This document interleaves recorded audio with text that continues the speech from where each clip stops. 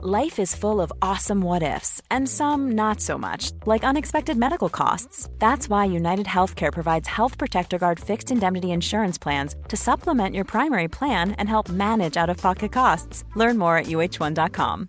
This is Paige, the co-host of Giggly Squad, and I want to tell you about a company that I've been loving, Olive & June. Olive & June gives you everything that you need for a salon-quality manicure in one box. And if you break it down, it really comes out to $2 a manicure, which is absolutely insane. It's also so easy to get salon-worthy nails at home with Olive & June. The difference between how your nails used to look when you did them yourself and now with the Mani system is a complete game changer. The best thing about Olive & June, too, is it's a quick dry. Dries in about 1 minute, lasts for 5 days, and full coverage in up to 1 to 2 coats. Visit oliveandjune.com/perfectmani20 for 20% off your first system. That's oliveandjune.com/perfectmani20 for 20% off your first system. You're listening to the Hawksby and Jacobs Daily Podcast. This is Paul Hawksby. And Andy Jacobs. And this is the H&J League, which is my podcast about Japanese football. It's brilliant. The H&J Daily. The H&J Daily. So, it's the best bits of this afternoon show. Well, Danny Kelly joined us. Slightly different because obviously all the games were played at the weekend. So we looked at all 20 Premier League sides. We rattled through them, the state of play currently. So we'll bring you that.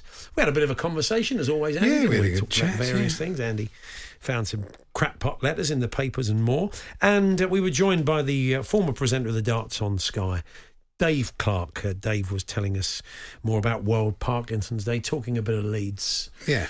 A great lad, an uplifting chat with Dave. We do hope you enjoy it. Here it is.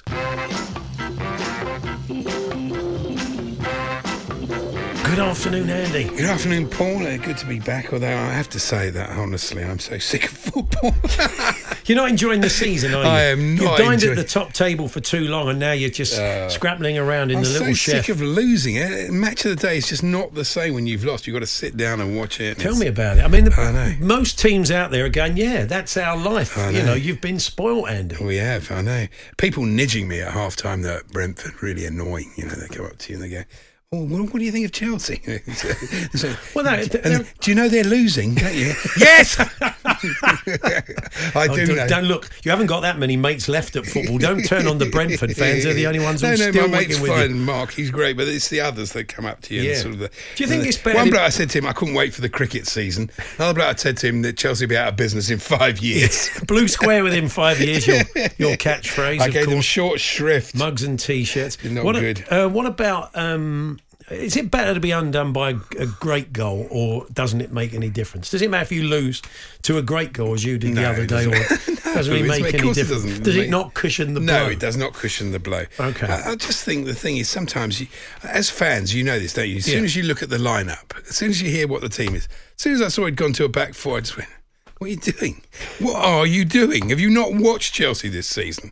I couldn't believe it. And of course, we lost, and we, not like the other two games where we lost or drew against Liverpool. We actually had 39 attempts. I think on Saturday we had 1. 39 attempts? 39 attempts, no goals. Wow. That takes some doing, doesn't it? It does. Yeah, Still, could have been a good idea. I won't do it now, but at some point I went through and listed all the things that these new owners have got wrong, and it's a lot.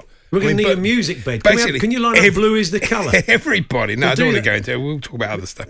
So I think that would be interesting. We'll have the music, and then you can play. You can tell us all of the things they've got. It's wrong. basically everything. Oh, really? Why did they pay Marina Granatskaya $35 million for? Don't blow it, Andy. We haven't got Blue is the Colour up yet. We'll do it a bit later on. You can talk us through everything they've got. Maybe they're listening. Maybe they'll be saying, well, he's got a point there. And I was amused on the weekend. I was looking at the results and in The Guardian on Monday. And only The Guardian could do this. Their lead set of results were women's international friendlies.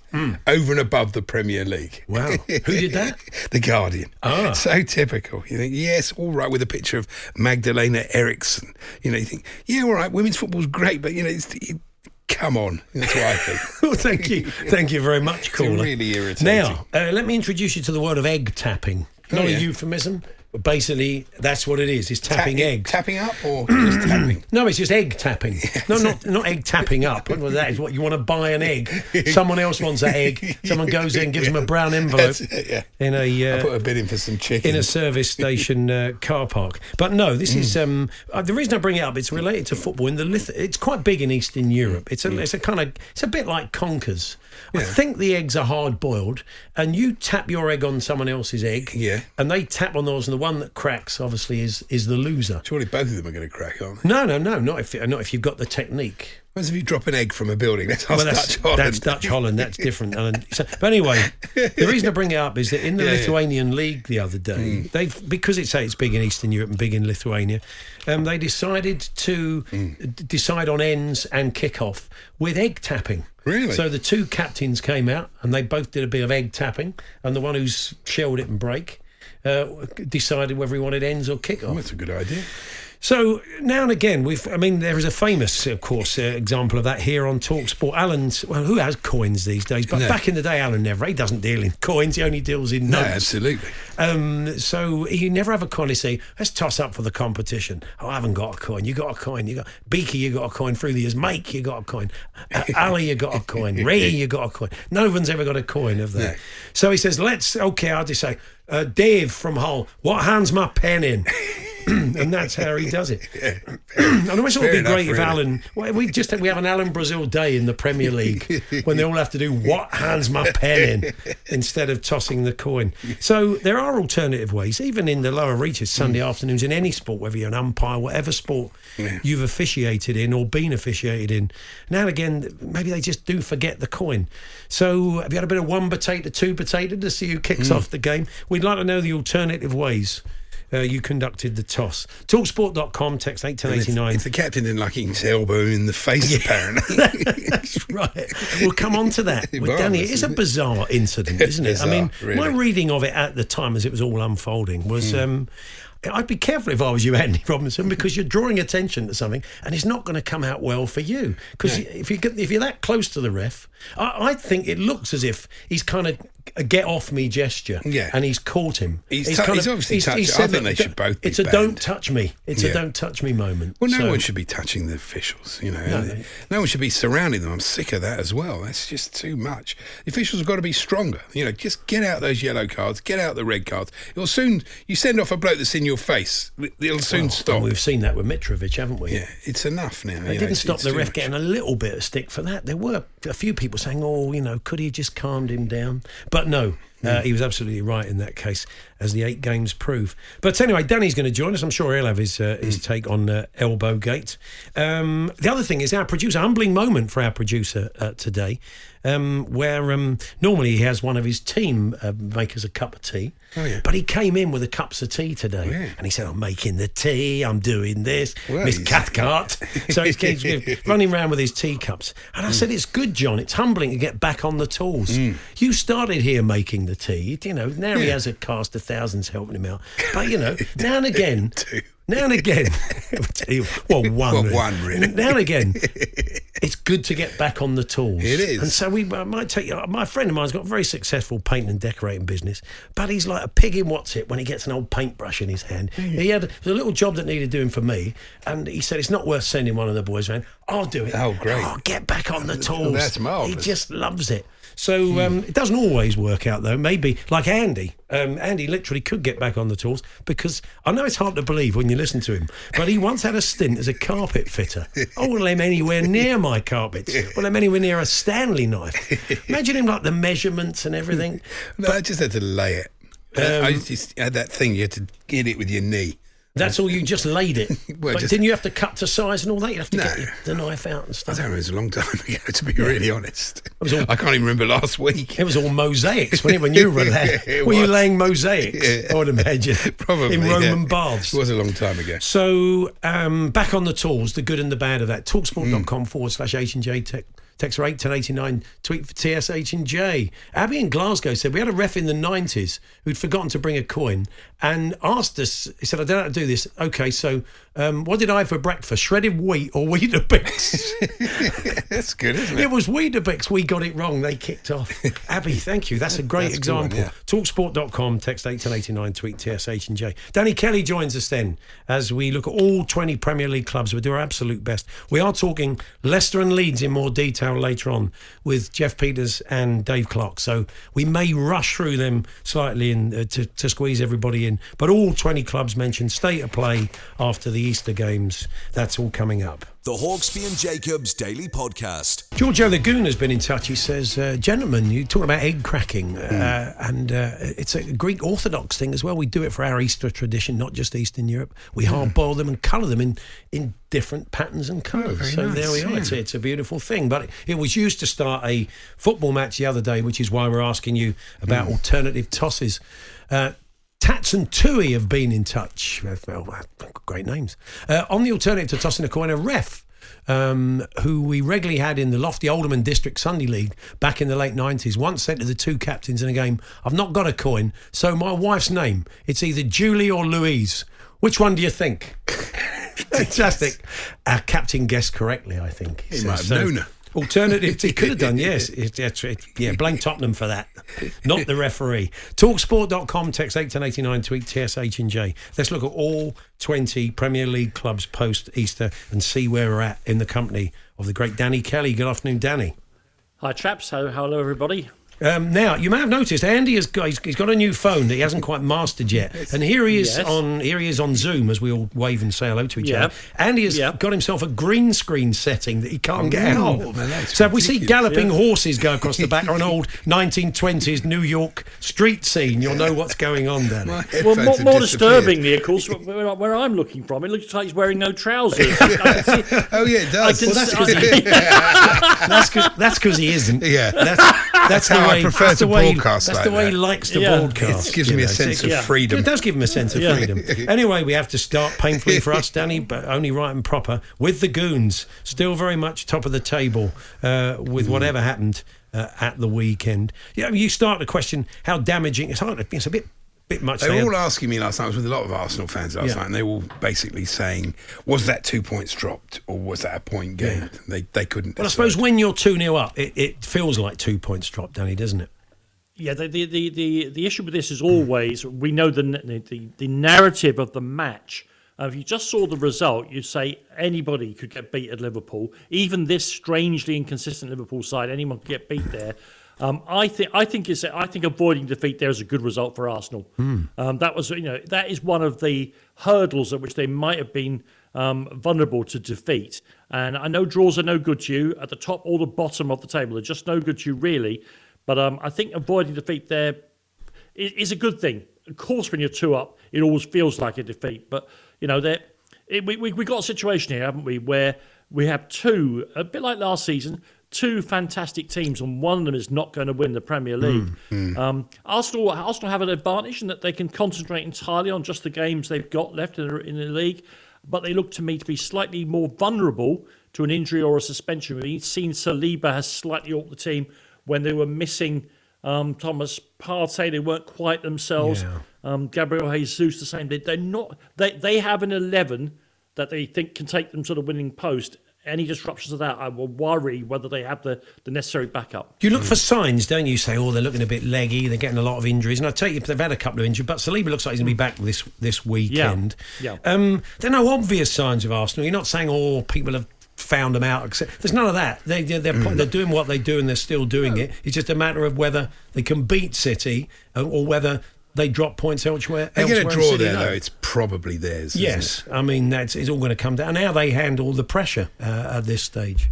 No, if Arsenal were going to fade in this race, and I stand to be correct, they were going to fade it after they got whacked by Manchester City a few weeks ago. Since then, they've been in tremendous form. Yeah. They are.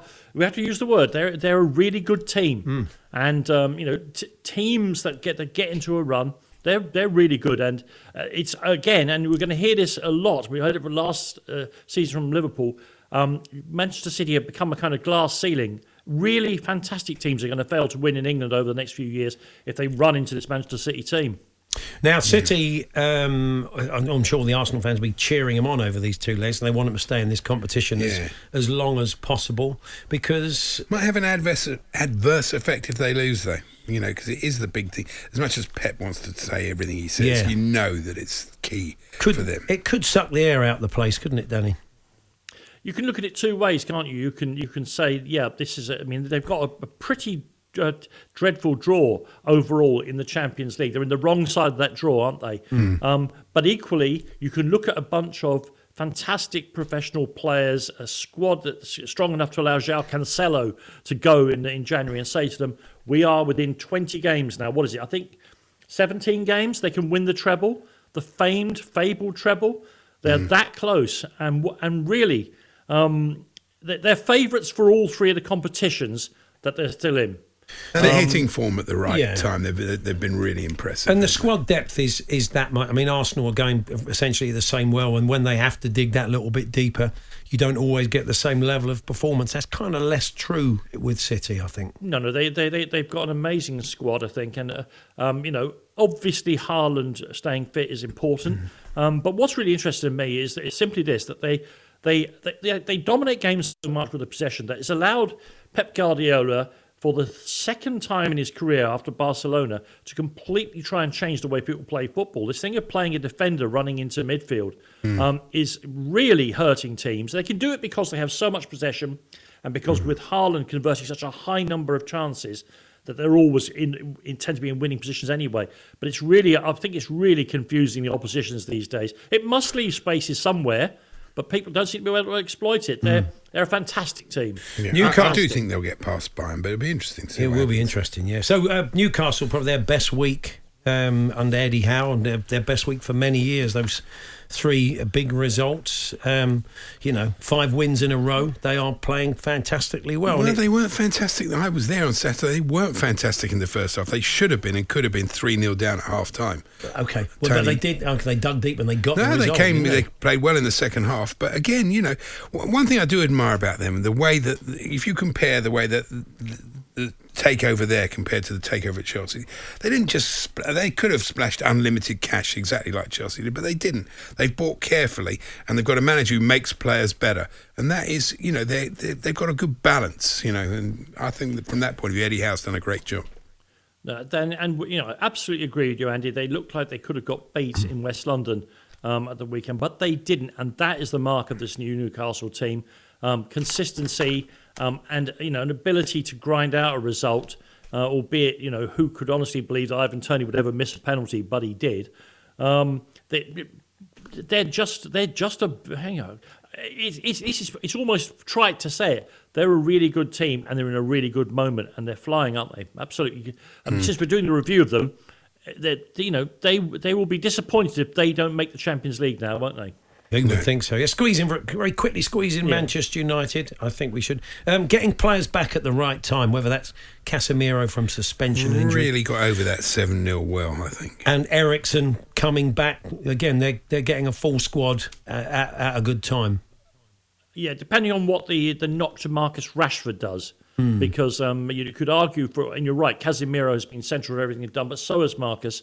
And, they will beat Seville because they still have European commitments.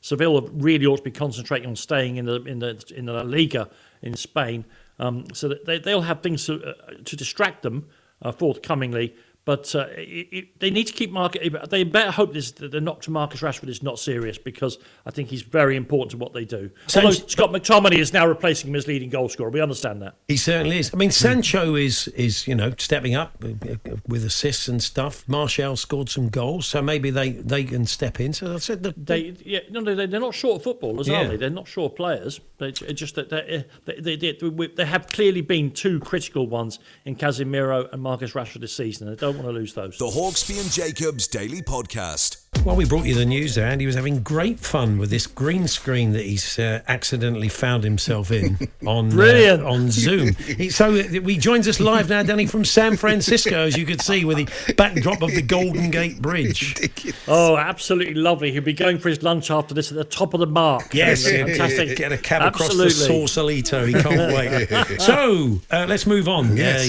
The thorny issue of Tottenham Hotspur. I thought quite a comfortable victory the other day. Never in doubt from my point of view. No one's really mentioned this, but there were one or two situations where I thought maybe Brighton were quite hard done by. I don't know about you, Danny.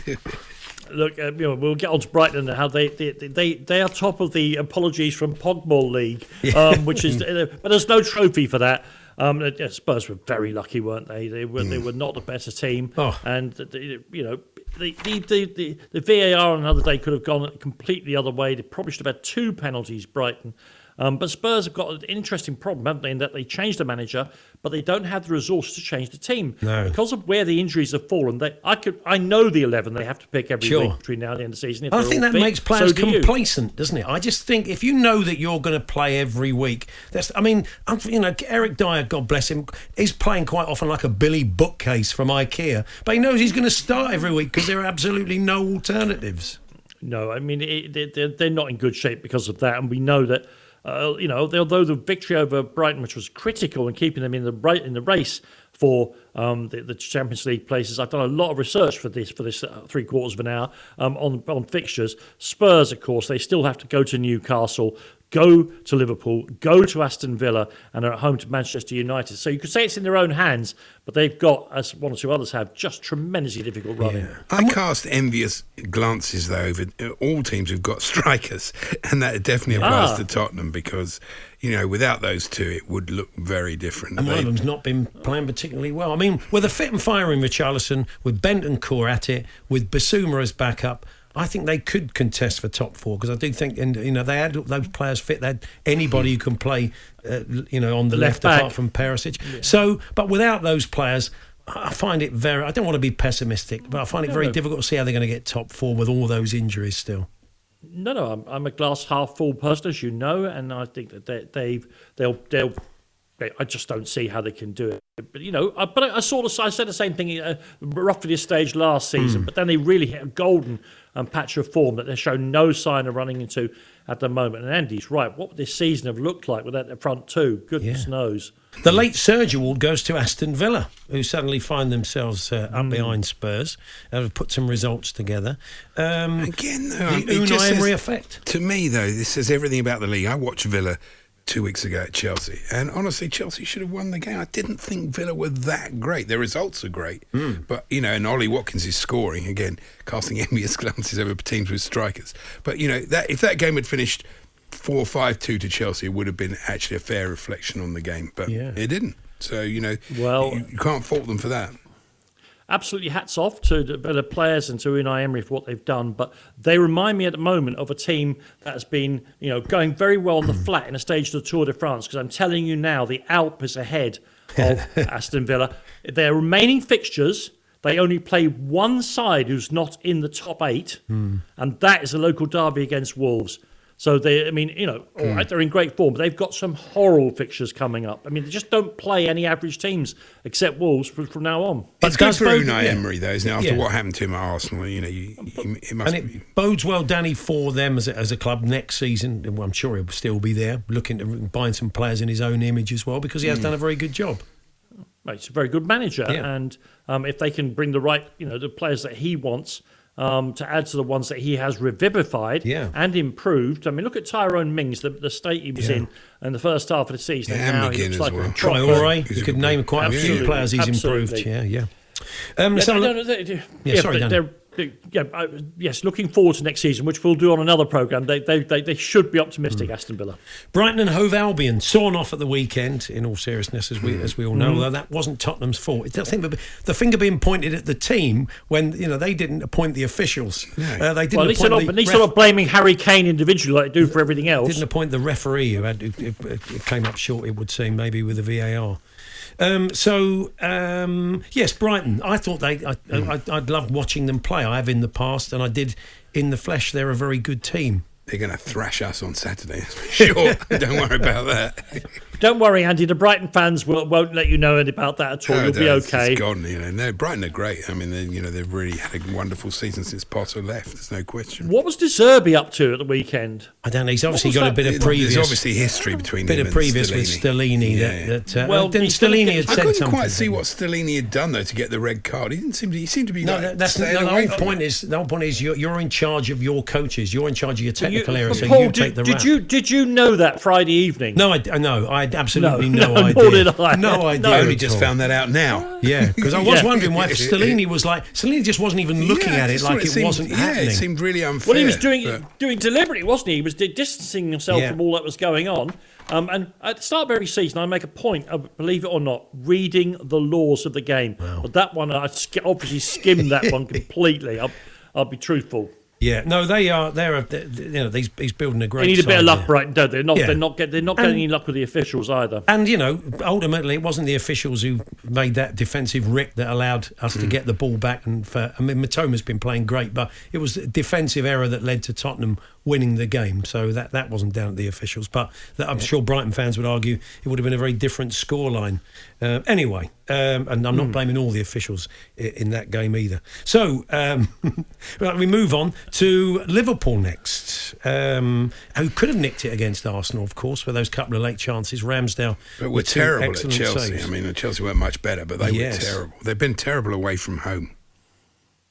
Yeah, I think this is to do with the fact that they are capable, as we saw in the second half, and as we saw against second half of this weekend, as we saw against Manchester United, they are capable of fantastic things still. But I think this is muscle memory with Liverpool. I think there are intrinsic problems with their team that are not going to be solved just by everyone saying, "Come on, we can do this because we've done it before." The slowing down of their midfield, the loss of Mane as the start of the press, has revealed the flaws at the back of their team, where Virgil van Dijk, wonderful player, has not come back to his pre-injury peak, and Trent Alexander-Arnold, wonderful player, just isn't a defender. And those two things have been exaggerated. He looked better in midfield, didn't he? I thought. And he is better. Well, because that's where if they could play, one or two teams played 4-4-2 this weekend at various times. If he was on the right of a 4-4-2, I think that's probably the correct position for him. But Liverpool. They can beat anybody at home on their day. This is why I said Arsenal shouldn't be too disappointed with the 1 point. But they have intrinsic problems that they'll have to be solved by players coming through the academy or going out and buying them. Well, look, top four has gone, you would imagine. Yep. They're not going to make up those. Europa League is on. Conference Plate is still a possibility. The Intermediate Conference Plate, Sunday and District League. So, but I've seen a lot of Liverpool fans saying, "No, not for me." Not even the Europa League. Last time they had a season out of Europe, it worked quite well. I think the Europa League is a different proposition because if you win it, you get back into the Champions League. But I think some Liverpool fans I've seen saying, "Let's have a season to rebuild without that as a distraction." It's a little bit arrogant, isn't it? Because there are other clubs who you are where you are. You have the points you have, and there are other clubs who'd be desperate to get into the conference because they want European football. I get it.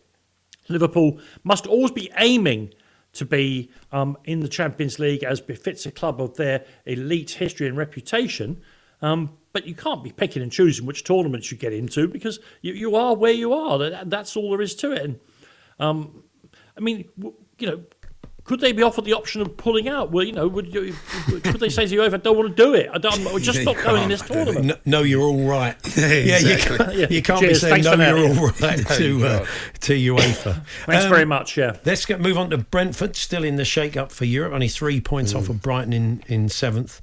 Who are in the Conference Plate situation. So you kind of feel that next year's going to be a real season of transition for Brentford. Maybe rightly or wrongly, maybe I'm selling their manager and their star striker. There's things going on with Ivan Toney that means he might not get as much game time as he might not be there for two different reasons. Yes, that's right. That would be a problem. But you wouldn't bet against Brentford. I was thinking this on Saturday.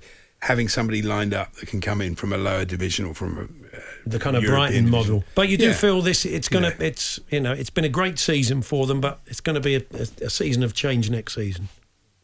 Well, I mean, Andy sees them regularly, so he knows how good they've been. I mean, I think it's beholden on us just to almost stop that sentence, Paul, with the phrase, it's been a great season. They need to at least celebrate that, because we know that with the exception of half dozen teams, next season they'll start again among those trying to get to the 38 points place to avoid relegation. That's not to say they're going to get relegated or anything like that. I'm just saying that when you're not one of the puffed up super elite teams, it must be a terrible moment when you avoid relegation, or you finish ninth or whatever you do, and you say that was a great season, and then the league table for next season comes up on your computer screen, and there you are with 0 points. Because dragging these points out of teams in the Premier League looks like pretty hard work to me. I'd put it this way. Of course, I'd love to have been a professional footballer, but it's easier talking about it than it is getting these points. Thomas Frank, you're right. He won't make many mistakes. This is the thing. He doesn't do many loony things, does he? He just gets on with organising the football team, and if he's still there, I think he will be. You think he will? Yeah. I think they'll be fine. We're going to try and squeeze in Fulham, because that'll get us to 10. So we've only got 10 to get in under 10 minutes. Yeah. But look, we'll squeeze them in. Fulham. Again, no Mitrovic, struggling a bit with depth, fading a bit, aren't they? They've had a bad run, 5 defeats like a horse, really, in all competitions. Well, it's almost unofficially the Mitrovic ban has ended their season, hasn't it? They can all look at each other and say, we've got an excuse now not to win all these games. We're safe enough in the league. We've done very well, and that's the kind of half excuse that most footballers and all of us in life tend to look for to drop off at 100%. It has been provided by their talisman being taken away from them. Marco Silva needs to demonstrate in the remaining games, though, that he has got a plan B without Mitro. That's what I'd say. If he's as good a manager as I think he is, he'll find a way around that. Oh, good old Vinicius, he's your plan B. Oh, plan I was going to say, I was waiting for you to say it. So we'll move on to Chelsea. We're going to try and squeeze in all 10 clubs in 10 minutes. The Hawksbee and Jacobs Daily Podcast. Chelsea next. Well, Andy's had his say on Chelsea. Apart from winning the Champions League, which obviously would be the icing on the cake, what are you hoping they can achieve? What would you consider now a good season? Oh, I don't know. I think it's over, to be really honest. You do? Yeah. It's all about the next transfer window. They have to get it right. If they don't get it right in terms of the manager they pick and unloading at least 7 or 8 players so it's manageable, then it's going to be the same next year. And do stay tuned later on for Andy's list of everything the new ownership has done wrong, which could take quite a while. Wow. Danny, just a quick one on Chelsea for you. Frank Lampard is not going to be the manager there, so he finds himself in a fantastic position. He can say to 16 players, you are the team between now and the end of the season. Let's go and have a right go in this Champions League. Yeah. It's going to upset another 20 players. He won't be there. Why does it matter? Tell the players that they are the team and get on with it. On to Palace. Play 3 at the back. On to Palace then. Roy Uplift, men of a certain age like us. That was incredible. Us 3, what a job he's doing. Life in the old dog yet. Absolutely simple thing, normally a defensive coach looks at his resources. What have I got? Actually, good attacking players. Attack. He lets, even in the absence of Wilf Zaha, he lets Elise and Eze loose, and they got loads to other teams going forward, Crystal Palace. And it's also brilliant to see Roy Hodgson just doing it because it just is. Because you want something different in the Premier League, and there's a man in his 70s showing how to organise a modern football team. Brilliant. It's incredible. 6 points out the bottom 3. Would you say they're now safe after those 2 wins, Danny? Not technically, yes, I obviously, would. But yeah. No, they're not mathematically safe, but of course I think they are, because if they were 6 points ahead and were fourth bottom, there's so many teams below them, they're not all going to get to runs of form. So some of them won't pick up 6 points between now and the end of the season. On to Wolves then. That was an important win for them against Chelsea the other day. Yeah, he was completely outcoached by Lopetegui as well. I wouldn't be calling them safe, Danny, yet, would you? Only because in order to win games, they have to get worldies like they got in that game. Chelsea against Wolves, the no strikers derby, they're so reliant on getting astonishing goals to keep them going. They could easily dry up. I think they're far too got a squad to go down, but they've got themselves into a weird position, a bit like Chelsea, by not having a reliable forward player. Yeah, they wanted it more on Saturday. They deserved to win, no question. A pretty important win again for West Ham at the weekend against Job saver against Fulham. Yeah, if they can keep nicking 1-0, digging out 1-0 wins in the Moyes style by for the rest of the season, they'll be happy. Well, they could, they could easily be in a relegation scrap while winning the Europa Conference, which we talked about. They obviously should beat Ghent in the next round. But even whatever, let's be honest here, whatever the outcome, and I suspect they will survive. It's been a terrible season, but that squad of players to be that poor.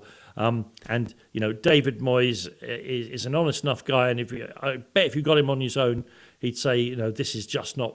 It's just not good enough. Yeah. He could easily win a European trophy and still get. Yeah. And Rice will leave in the summer, but that gives them the opportunity to reset and spend the money and do something with it. Key to survival, of course, is hitting a bit of form at the right time, and you could argue Bournemouth have started to look a bit more convincing. They've still got to play West Ham and Southampton and Leeds. If Gary O'Neill keeps them up, he'll deserve an award on his own. A tremendous achievement. Yeah, I thought they were gone, and you're absolutely right, Paul. They have got a run of, it's completely in their hands. They play West Ham, Southampton, Leeds, Palace and Everton. Yeah. So they've got games there that if you lose them, you don't deserve to see. If you lose all those, you don't deserve to stay up, do you? So, but what a surprise they've been. And the particular game against Liverpool, the scales fell from my eyes. The level of their ambition and the football they were trying to play, fantastic. Now, Leeds have to argue that was a freak result, of course, what happened to them home to Palace the other day, and you would never have thought the second half would have happened disastrous based on the first half. So we're going to talk to Dave Clark about them in a bit more detail later on, but that was a bad, worrying defeat and performance, wasn't it? Second half, anyway. They can't defend, and their last 4 games are Manchester City, Newcastle, West Ham and Spurs. That defeat tells me that I think they're now the one on the trapdoor, banging it with their heel to see if it's secure or not. Real trouble, Leeds. We saw a bit of uplift from Everton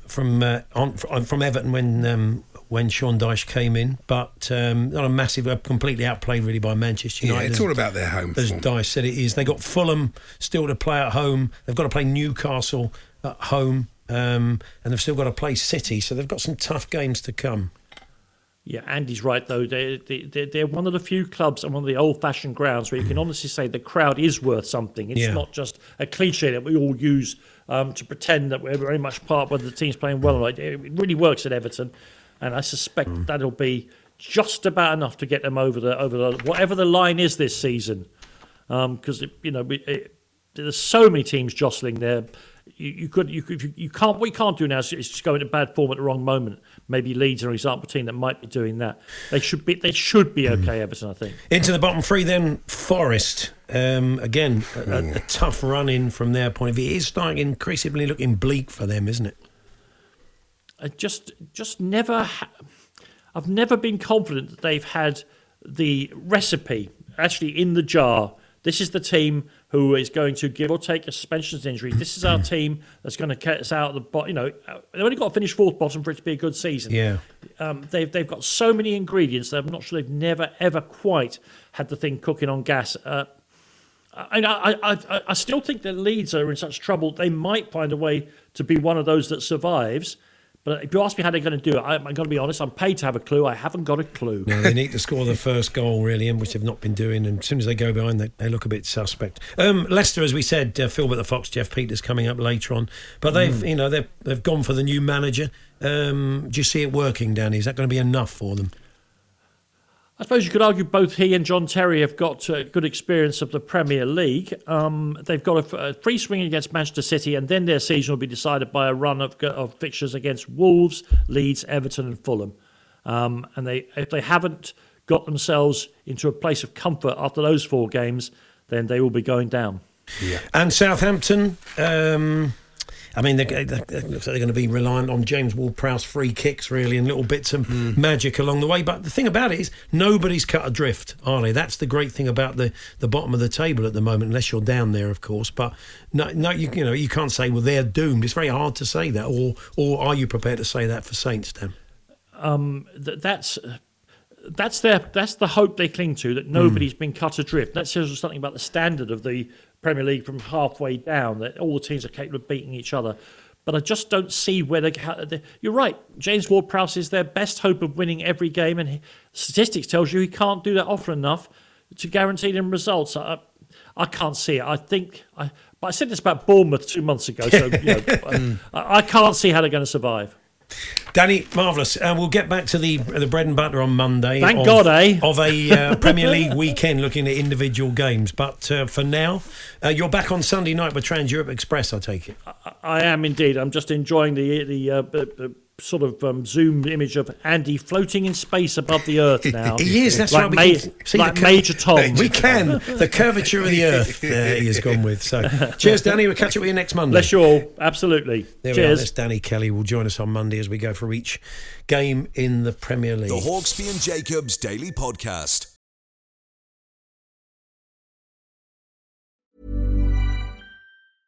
Cool fact, a crocodile can't stick out its tongue. Also, you can get health insurance for a month or just under a year in some states. United Healthcare short-term insurance plans, underwritten by Golden Rule Insurance Company, offer flexible, budget-friendly coverage for you. Learn more at uh1.com. Hey, it's Paige DeSorbo from Giggly Squad. High quality fashion without the price tag. Say hello to Quince.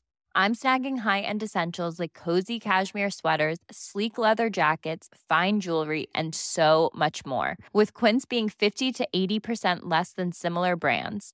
And they partner with factories that prioritize safe, ethical, and responsible manufacturing. I love that. Luxury quality within reach. Go to quince.com/style to get free shipping and 365-day returns on your next order.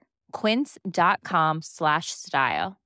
This is Paige, the co-host of Giggly Squad, and I want to tell you about a company that I've been loving, Olive & June. Olive & June gives you everything that you need for a salon-quality manicure in one box. And if you break it down, it really comes out to $2 a manicure, which is absolutely insane. It's also so easy to get salon-worthy nails at home with Olive & June. The difference between how your nails used to look when you did them yourself and now with the Mani system is a complete game changer. The best thing about Olive & June, too, is it's a quick dry. Dries in about 1 minute, lasts for 5 days, and full coverage in up to 1 to 2 coats. Visit oliveandjune.com/perfectmani20 for 20% off your first system. That's oliveandjune.com/perfectmani20 for 20% off your first system.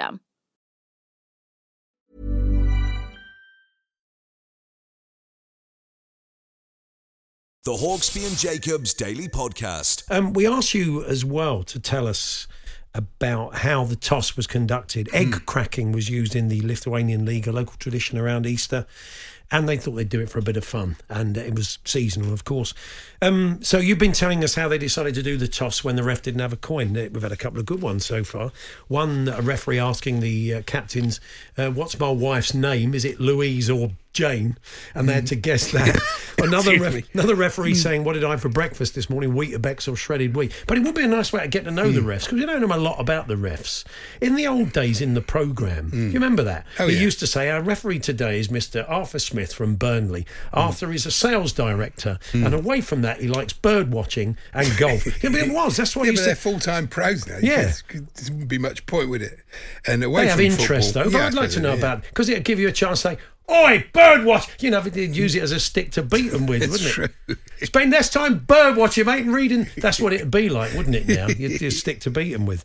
But it would be a nice way of getting to know them, even for the two captains of the team. They go out there. So they say, lads, nice to see the referee shaking hands. And we're not going to toss the... Getting to know you. And the music would play on the PA, and they could say, what did I do before I came into football? Was I a sales rep or was I a proctologist? What's my hobby? Yeah, what's my hobby? Away from football, what do I like doing? Just sitting at home reading? What's my favourite band? But you give them the choice. And if they say, Red Hot Chili Peppers, they get it right, they can kick off or choose ends. Or you just bring a coin. Yeah, I think it would be a lot. I think that's a good system, the coin system.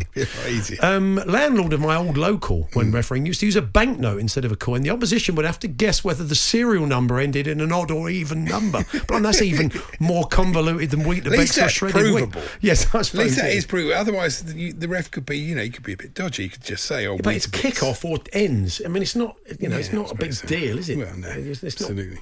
Not a grand larceny. So, here it is. Here's the moment. Andy told us earlier on he had compiled a list. Henrik Larceny. Come on. He had come on, let's have. No, I don't even know what that is. Come on, let's have Robbery 11. Something. Your robbery. It's not a robbery 11. Okay, fair enough. Brinks Matt Target. I said I don't want a robbery 11.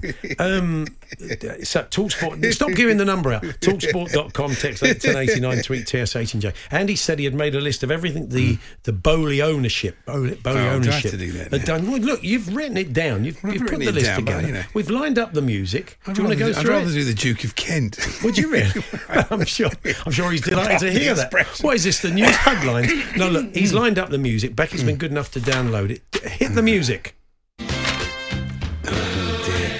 Everything the new ownership have done wrong. I mean, on the basis okay. Now, this started because I was thinking, why did they get rid of Potter at exactly that point? When really it would have been much better to keep him after the Madrid games. If they won, fine. If not, get rid of him then. It made no sense getting rid of him at the point they did. Either get rid of him 2 months ago, never appoint him in the first place, but they did what they did. Mistake. And I reckon they panicked when they thought Nagelsmann was on the market and going to Spurs. So I think they got rid of him, and then they suddenly found out. I mean, they would have known he wasn't ready to take a new job yet. Oh, God knows. I mean, why did they panic like that? So they seem to have sacked him without a plan, which is a very odd thing to do. Okay, that's one mistake. You're working your way back. But yes. I mean, they fell out with Tuchel, right? They bought badly in the summer. Yeah. They bought well, but indiscriminately. Bought badly in what players are you talking about? Sterling, Cucurella. They've not been successful, have they? Not been successful buys, and unlikely to have much resale value or anything you can do with them, really. So, and on long Fofana was a good buy, but failure to buy a striker. Yeah. Failure to shift anyone out in the January window. 2 loans fell through because of poor admin. I mean, Ziyech waiting at PSG for the fax machine to come through. I mean, it was ridiculous. Absolutely. They pointed the wrong manager in the first place, and then they handicapped him by giving him too many players. You know, it's just been mistake after mistake after mistake. It doesn't fill you with much hope that they're going to get this right. Why didn't they do what Newcastle did, which was basically not do anything too drastic, just bring in 3 or 4 players. Steady progress. It was absolutely bonkers. Anyway, that's that. Well, that was quite quick, Andy. Well, it was quite quick, wasn't it? I was expecting more of a meltdown, Stan. No, meltdown. No. It's I had a meltdown on the weekend. I'm sure you did. That, but you should have filmed it. I should have done it. With a Golden Gate Bridge. Very frustrating. Anyway, on to the Duke of Kent. Oh, yes, on to the Duke of Kent. Who, you can need the music from Wimbledon, really, for that. Well, mind you, he was at the Royal Hospital Road, London SW3, which is Chelsea area, isn't it? Yeah. He was received, this was some sort of exhibition, a gallery conflict in Europe. He was received by... Have you ever been received? I've never been received at all. I mean, it only happens to royalty. It only happens to royalty, doesn't it? I've never been Do you know received. what I mean? No one ever says that about Andy Jacobs, that he's been received. I haven't. Go on then. And he was received by Lieutenant Colonel David Betty. Can't touch him for it, apparently. He obviously thought it was Betty Stover. Yes, he thought it was Betty Stover. That's right. Great. Politicians, when they want to sort of like make out that they're sort of men of the people, they do a lot of sport, often in suits. But to be fair to Rishi Sunak, he was pictured playing rugby in a rugby shirt, but he was lifted in the line-out. He's not a big man, is he? No, what a great way to be taller. You can't walk around with those 3 blokes all the whole time, just lifting him every time. In big kind of clown trousers, so you can't see they're there. That would work, wouldn't it? That sounds very good, doesn't it? Anything else? Yes, possibly. Scared of the Dark, that's starting this week. That sounds like the candidate for the worst programme in TV history. Okay. I'd have preferred Scarred in the Dark. Let people just loose with weapons. Okay, you have had a bad weekend. Doja Cat has got a new album out. I remember her brother used to play for Surrey with Alex Stewart. Yes, I'm sure she did, yeah, that's right. Exactly. Doja Cat. Bowling Cat. That's it, yeah. What else? Who needs pictures of the Beckhams at Easter celebrating Easter? No one. Okay, yeah, so that's just a statement, Andy. It doesn't really take us anywhere. Doesn't take us anywhere. Yeah. Throwing a sickie could be a thing of the past. Did you see this? After boffins have used AI to see if people were faking it. So no longer will you be able to go, I've got a terrible cold, I feel terrible. Yeah. AI will know that you're faking it. Garth Crooks, says Ian in Wheat Hampstead. Jason Steele says, we don't want these boys, says Martin. You won't be Henrik Larsson. No, there was nowhere to go. It wasn't really anything, was it? Years ago I played in the Sunday League, says Gary the Leeds fan, and we had a ref that always put his hands behind his back, then pulled them out as fists, saying, what hand is my whistling? Which is always a waste of what hand's my whistling? Which is always a waste of time because obviously one fist was bigger than the other. Yeah, that's true. Thank you, Gary, for that. So keep telling us how the alternative toss was done when they didn't have a coin off the back of the egg cracking in the Lithuanian league this weekend. Talksport.com/H&J. Text to 81089, tweet to TSH&J. The Hawksby and Jacobs Daily Podcast. Today's World Parkinson's Day, and Dave Clark, the former Sky host of The Darts, Leeds fan, posted a video earlier on of him dancing at home, saying, in those moments, as he said, when the meds kick in, this is how it feels. And I think to highlight World Parkinson's Day and to talk about Leeds and more, very pleased to say that Dave joins us now. Hi, Dave. Hi guys, how you doing? Yeah, Good, we're not too bad, thank you. So we wanted to really highlight the importance of today, raising awareness of Parkinson's, and maybe Parkinson's research, and maybe a fairer share of the limited pool of money that's out there to research different illnesses. Yeah, it's interesting because cancer gets 10 times the funding that neurological charities do, and the survival rate for cancer has doubled in the last 5 years. For Parkinson's, MS, all those horrible brain problems, it hasn't changed over the years. It's still incurable. So the meds I'm on were discovered in 1967, which Harold Wilson was Prime Minister. Man hasn't landed on the moon. I'm still using levodopa. It's very good. Don't get me wrong. I wouldn't be walking and talking now if it wasn't for levodopa. But we can do better, guys. We sound so way out of COVID. We can do it with Parkinson's and other horrible neurological problems as well. That seems to be a recurrent. We spoke with the late great Doddy Weir about that when he came and saw us early in his diagnosis. Yeah, he said the same thing. The drugs he was taking were like 25, 30 years old, and there's an expectation, Dave, that with the advances in medical science, that everything's kind of cutting edge and up to date, and what you're taking has only just gone onto the market, but clearly not the case. No, levodopa, which I'm on, is fantastic. I have to take it every 3 hours, and if I don't take it, I'm in a dreadful state. My voice goes. I can't walk. I really struggle. So it's a miracle drug in many ways. Like, that film with is it Awakenings or something like that, when they take the drug and they come to life. It's like that with Parkinson's. But the good days are good. The bad days can be horrible. And I remember when I was diagnosed, as if it was yesterday, it was the 26th of January, 2011. I had a great job with Sky. Kids were 7 and 4, and I thought my world was over. But I can tell you, you can still live a great life with Parkinson's. I carried on presenting for 10 years. I kept it a secret for 2.5 of those. I remember doing a boxing match in Glasgow. A guy called Ricky Burns was fighting for a world title. And I was really struggling. And I was trying to get my cufflinks on. I hadn't told anyone I had Parkinson's. I'm trying to do my tie-up. And the talkback was in my ear. I had open talkback. And they're going, Clarky, where are you? Where are you?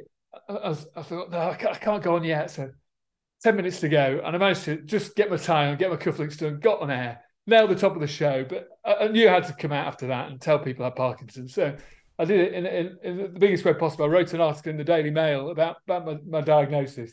And the outpouring of support was amazing. I had over 6,000 messages of support. And, it really changed my life. And I'm a bit of a talisman for Parkinson's now. And people are, really, really warm and friendly when they talk to me about it. You say that it's, and we've talked about it before, that how it's changed your life. Your life went in a completely different direction. You'd probably still be presenting on TV, but it's opened up other areas of your world and things you've done that you never would have done. Of course, you'd rather not been diagnosed with it, but it took your life in a very different direction. And some great things have happened to you in since 2011, haven't they? Yeah, big time. I mean, it gives you a real sense of time. You realise time is precious, and life, is going to be different in a few years' time. So I have done some amazing things. I've raised over £500,000 for Parkinson's charities, which I'm very proud of, doing long walks and auctions and all that sort of stuff. I've also done a lot of travelling. So, this year I went to see Bruce Springsteen. I'm a massive Bruce Springsteen fan. So I went to the opening show of his world tour in Tampa and saw that, which is brilliant. I've swum with turtles on the Barrier Reef in Australia. I've been to, with the kids to New York. I've walked through through the Serengeti and things like that with the kids. It's been amazing. So all the things. I'm a tight Yorkshireman. I'd never done those things if it wasn't for. And have you got other things, sort of fundraising events lined up, Dave? I haven't got anything at the moment. I'm thinking of doing another walk soon. I haven't got the plans for that yet. But Parkinsons.org.uk if you want to donate. We need as much money as we can. And hopefully we'll find a cure down the line for us. They always say it's going to be 5 years away. It's been 5 years ever since I've been diagnosed. So, we'll get there eventually. Well, we'll tweet out all the details. People would like to donate on the TSH and J on our Twitter feed. Let's talk a bit of Leeds. You have a great love apart from the boss.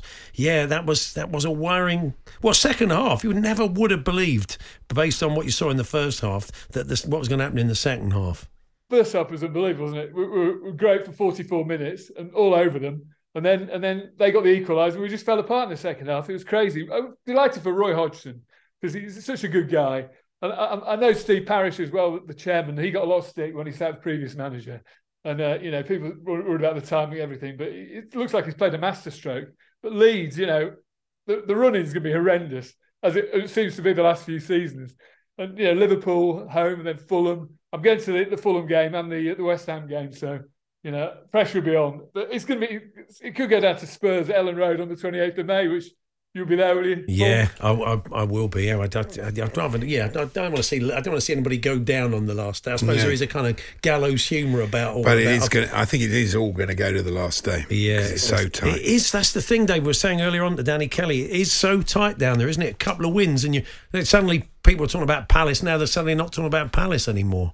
We beat Forest and went up to 13th, I think, and now slipped to 16th.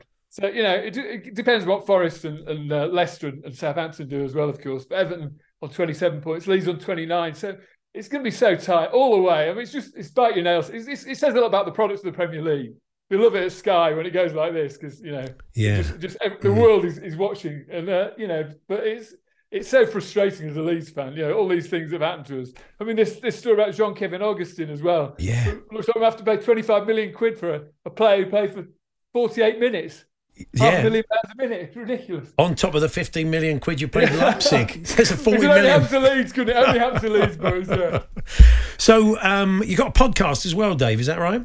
Yeah, I did a podcast with a guy called Kuhn, who's another Parky sufferer. And basically we had a chat in the pub.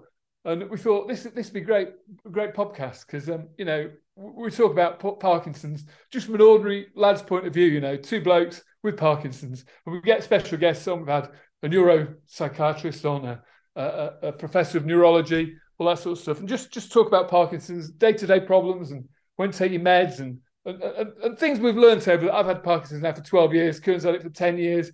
So just our experiences of having Parkinson's, learning to help other people. So it's been brilliant. The amount of feedback we've had has been fantastic. And if you want to find it, 2 Parkies in a pod on where you get your podcast from. Nice one. So we're really, really proud of that. Lovely to talk to you as always. Look after yourself. We'll catch up with you soon. Thanks, boys. Really good to talk to you as always. See you. Take care. There's Dave Clark now from Sky fame, of course, on World Parkinson's Day. The Hawksbee and Jacobs Daily Podcast. And we asked you about when a coin wasn't available for the toss, what was used instead. We once played a game in the Chelmsford Sunday League on a sunny Sunday morning when the ref forgot his cards and coin. The game was started with a guess of which hand had a blade of grass in. I imagine that's quite common. Luckily, the cards were not needed, says Jack in Chelmsford. Guys, I was the manager of an under-16 team many years ago. Most games, the ref would bring 2 linesman's flags, so a member of each coaching team could run the line. Yes, indeed, I've done that myself. Andy has as well. These would be rolled up and handed out before kick-off.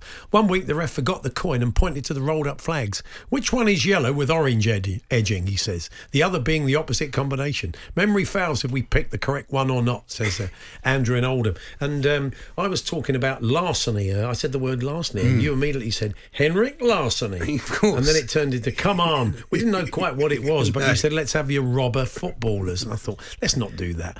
But that didn't stop Paul in Oxford saying Frank Robbery. Iron Robin. Oh, yeah, there is a bit of a Gareth, the Leeds fan. Ali McHeist, very good, Chris the Gooner. Jurgen Kloptomaniac, says Steve in Swansea. That's pretty good. And strangely, Arsene Wenger. From G in Liverpool, not only likes to rob places, likes to burn them down as well. Not strictly robbery, G. But thank you very much for that. So I think we've exhausted those. Should we give you the clips of the? Do you want to do the clips of the week? Yeah, why not? Yeah. Clips of the month, should I say? Yeah, these are the clips of the month for March. We're going to play them to you now, and we'll have 2 semi-finals. on Twitter at TSH&J, and you can vote for your two from the semi-finals. Yeah, here's the music, of course, tried and tested from the old match of the day. It's never been quite the same since they ditched the lightning seeds and the life of Riley. Very true. So here we go then. Let's get your 6 clips of the month for March, and we start with some football news from Emily Hume. Marcus Rashford scored once again as Manchester United won 2-0 at Leeds. Rangers are into the Scottish Cup quarter-finals after beating Patrick Thistle 3-2. Oh, I love old Patrick Poor Thistle. old Patrick. Oh, Pat. Poor old Patrick Thistle. Yes. Over to breakfast now. We were surprised to hear Alan say this. This is Talks About Breakfast with Arnold Clark's Real Deal. Get an extra £500 when you part exchange. Dean Saunders alongside me. It's not bad. So you get 500 quid off of your part exchange, Dean. So it was me and Alan. I was part exchanged. You get Dean getting very upset about that, couldn't you? Alan with a mouthful of quass. Yeah, that's great. Alan really very much enjoying his breakfast halfway through a fry-up. Alan again now with a question for Harry Redknapp.